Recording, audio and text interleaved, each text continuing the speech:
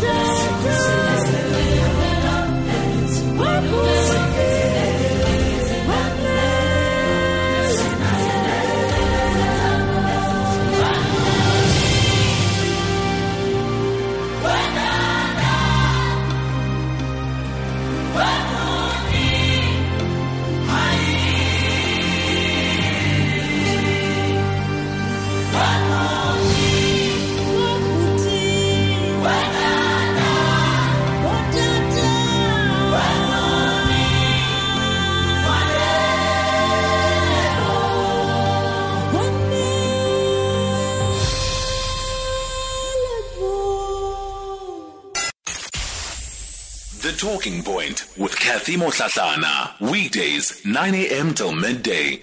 And as you heard there, it was the song by Barita, and it's part of the campaign that is being launched by the SABC against gender-based violence, Ungandibulali, alongside the Ndlovu Youth Choir. And, you know, it's really about the message of the song, what she is pleading for in that song. Please don't kill me, and there's a lot to reflect on in terms of the actual message that she's trying to get across as an artist.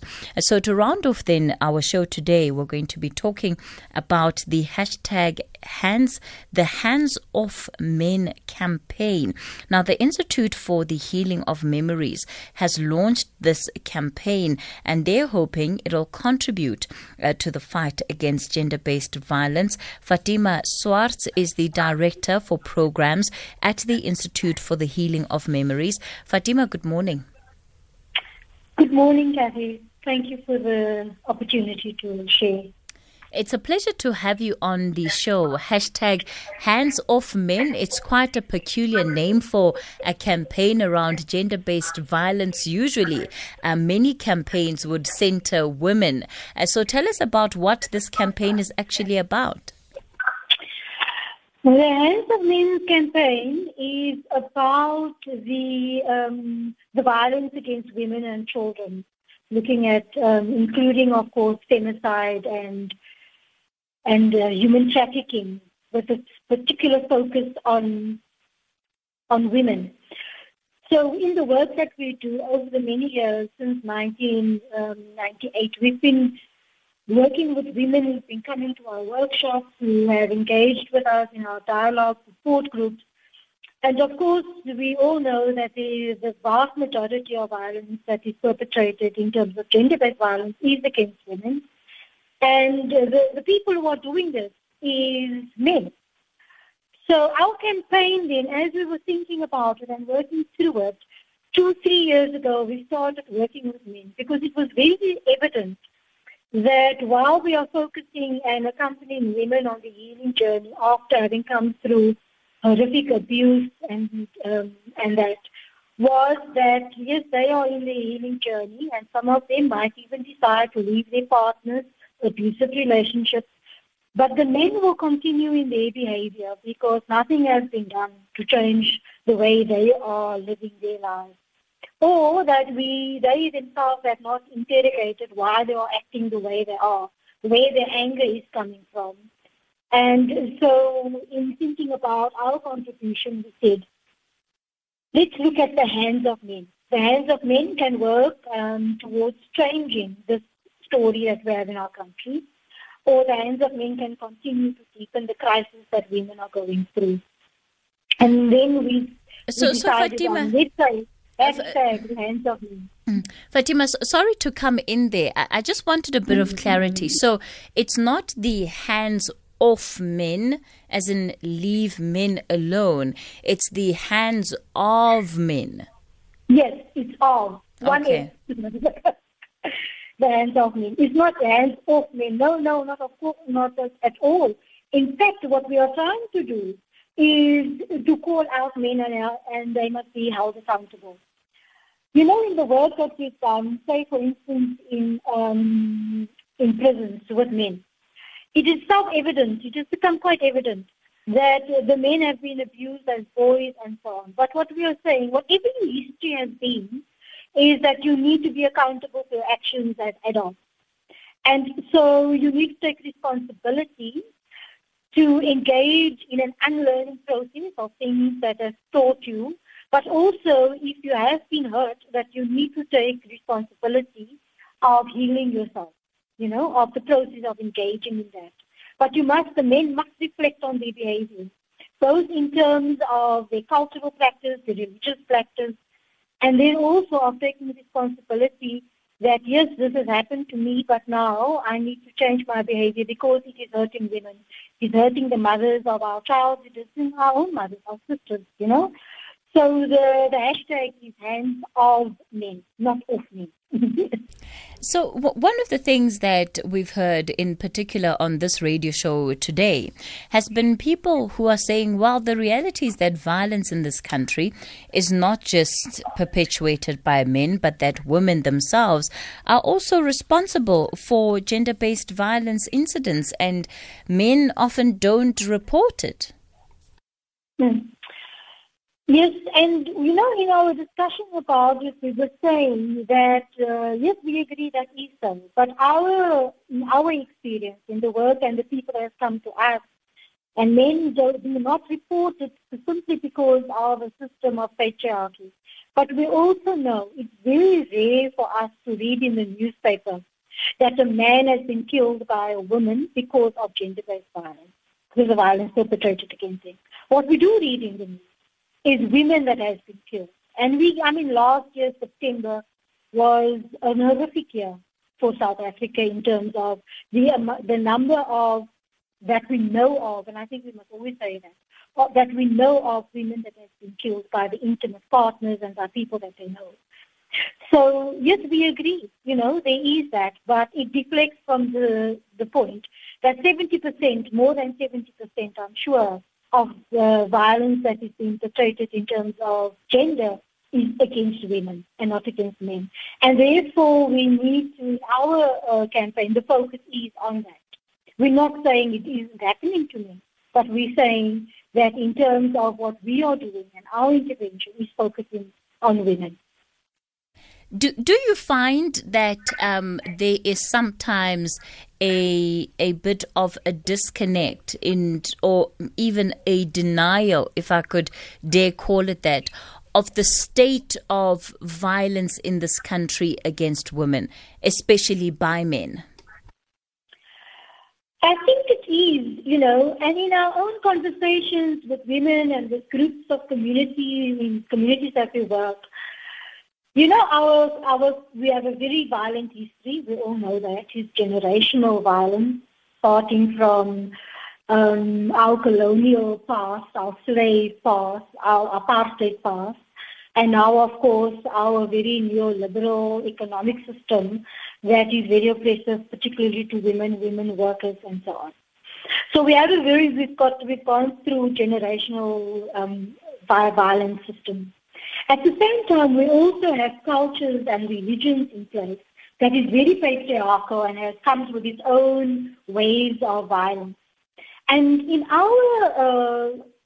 come to the conclusion that women do, because of their participation in religious structures, their participation in their cultures, and so on, they become part of the system of entrenching these violent systems, Not always, and I don't think it is consciously. I think it is because this is who we are. It is issues around identity, And so it's a very complex situation that within all the different spheres of our lives, that there are systems in place that are violent. And when we talk about systemic violence, we're not just talking about physical violence. We're talking about psychological violence. We're talking about emotional violence. We're talking about spiritual violence. And all of these forms of violence that we perpetuate and maintain makes it possible for people to be able to be silent or to not speak out when physical violence is being perpetrated. But that comes at the end of it, And I think in our work, it is not always even the pervasiveness of violence. The final expression of it is in a physical violence.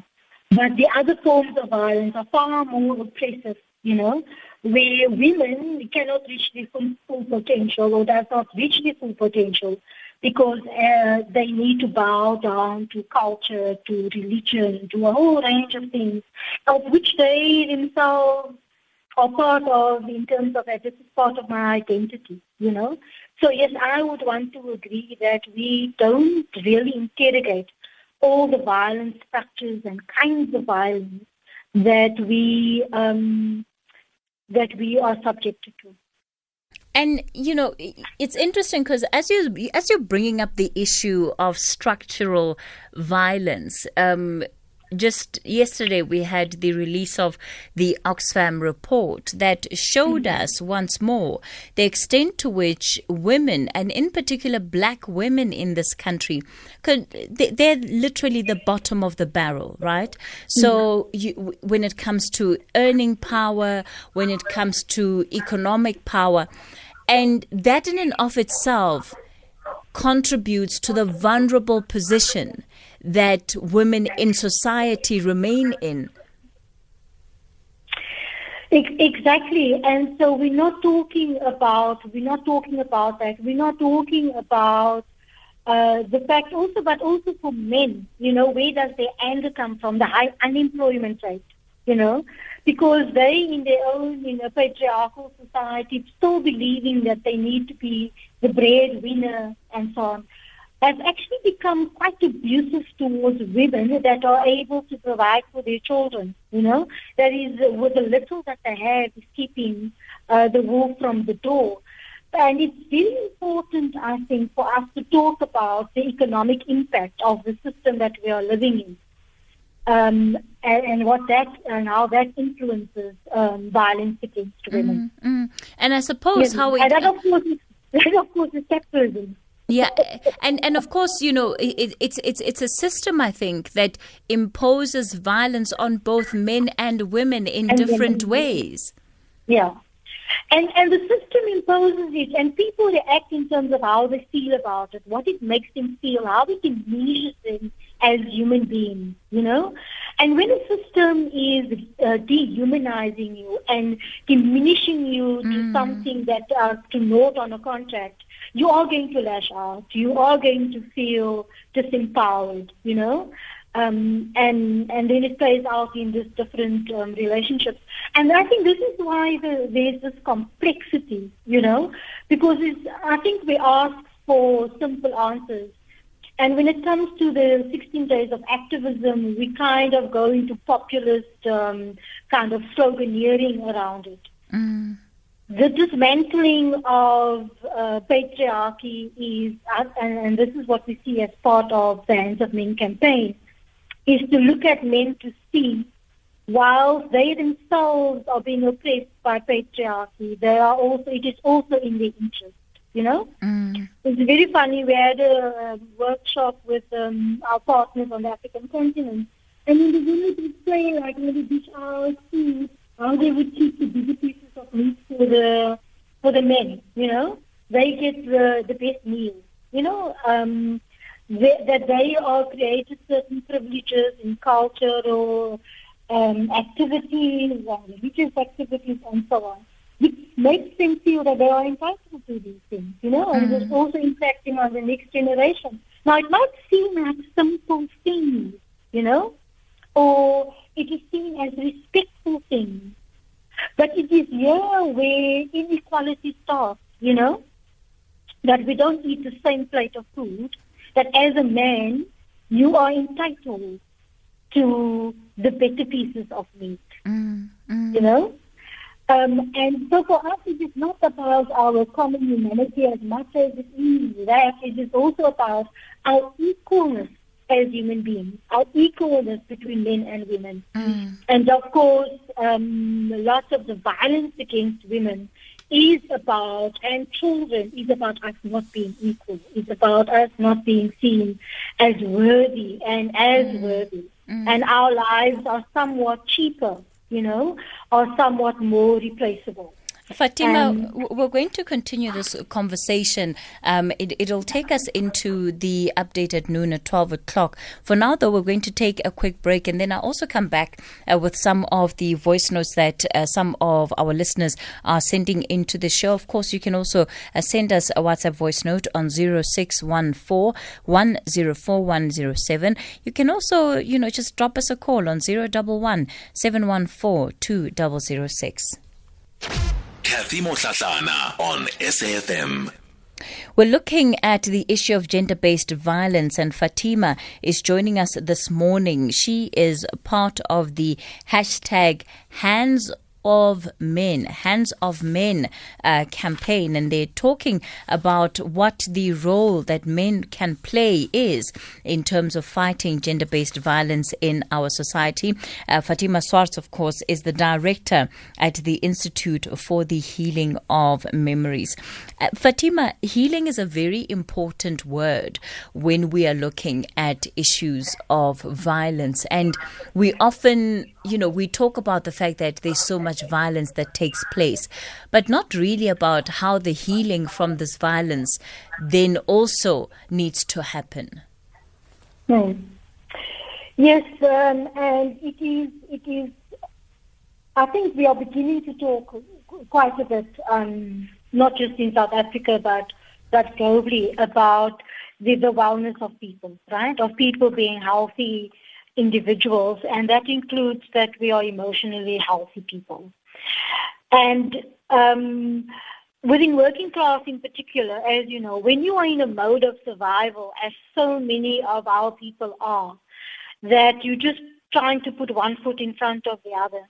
There isn't time and space for people to pause, to be able to work through what is happening to them and how it is impacting on their daily lives and how they are relating to themselves, how they're relating to their children, how they're relating to the broader society as a whole. And healing is part of that, taking a conscious decision that you are going to look through the issues that is impacting on you, the hurt that has been done to you, the pain that you live with. But because you are in survival mode, you are not able to deal with these issues. And then you become a danger to yourself, and you also become a danger to each other. I mean, at the Institute, we create that space for people. Now, we're not all pathological, but there are burdens that we carry that is very heavy to carry alone. Because with the burdens, with the pain inflicted on people, with the hurt inflicted on people, comes a lot of shame, comes a lot of people feeling maybe I deserve this. It's a loading of the self-esteem. There's a whole range of issues that goes with it. And so we need to create space for people to be able to talk about it. Now, not everybody wants to stand on a platform and tell their story, but they do need to find a place that is safe enough for them to be able to unburden themselves, to unload themselves, to talk about it, for somebody to hold up a mirror to them and say, this is where you're going, this is where you've been, what you've been through, for you to be able to see that, so that you can make informed decisions going further, so that you can see, because lots of the time, particularly with women, and I'm sure you've had this quite a bit, women will say that they feel responsible for what has happened to them, They've almost internalized it. They take it upon themselves. I shouldn't have said that. I shouldn't have done that. And instead of saying, no matter what I've done, the other person do not have the right to hurt me, to physically abuse me. They can talk to me. They can say this and that. And so I think it is very important that the way in which we live within this earth, that we create on this earth, that we create spaces where people can share and talk. And I think women have a special way of doing this. If I now think about the women that we're working with now at this point in time, the kind of conversations that is taking place while women are making food in their street to feed people in their road is very healing and empowering to them. Because once they are telling the story, they know they're not alone. What is happening to them is not particular to them. There's a commonality about, it is also happening to you. It's also happening in the rich suburbs, so that we need to create spaces where people can talk and we can work through it. But also we need to create the opportunity for people who have been severely damaged to go through psychotherapy or whatever that is needed. And there is not enough support. And I want to come here to what is happening within school, because it's it starts in schools, right? It starts about in learning environments where we know young girls and children are coming, they are victims of incest. If you now did a very quick research of how much support in terms of counseling and social workers support are in our school system, one is horrified, because there's violence against women and then there's also domestic violence, that breeds this culture of violence. And we need to stop it at earlier point as we can. And the school system is a very important player in this. But we will find that in that system itself, there are so little support for young children, There are so little support. And it really pains one. In our youth program that we have, which is called Restoring Humanity, and we're only working with high school children, the amount of incest cases that the children report, that the young people talk about, the sexual harassment from mother's boyfriend, the proximity, the close encounters that people have because they live in such small spaces where there is no privacy. And there isn't place for people to talk about it. Or if you do want to talk about it, the attitude is, it has happened, get over it, move on. Fatima, we're going to have to leave it there for today. It is a devastating state of affairs. Fatima Swartz is the Director for Programs at the Institute for the Healing of Memories. We'll continue with that conversation. It's just after midday. Sakina Kamwendo is up next.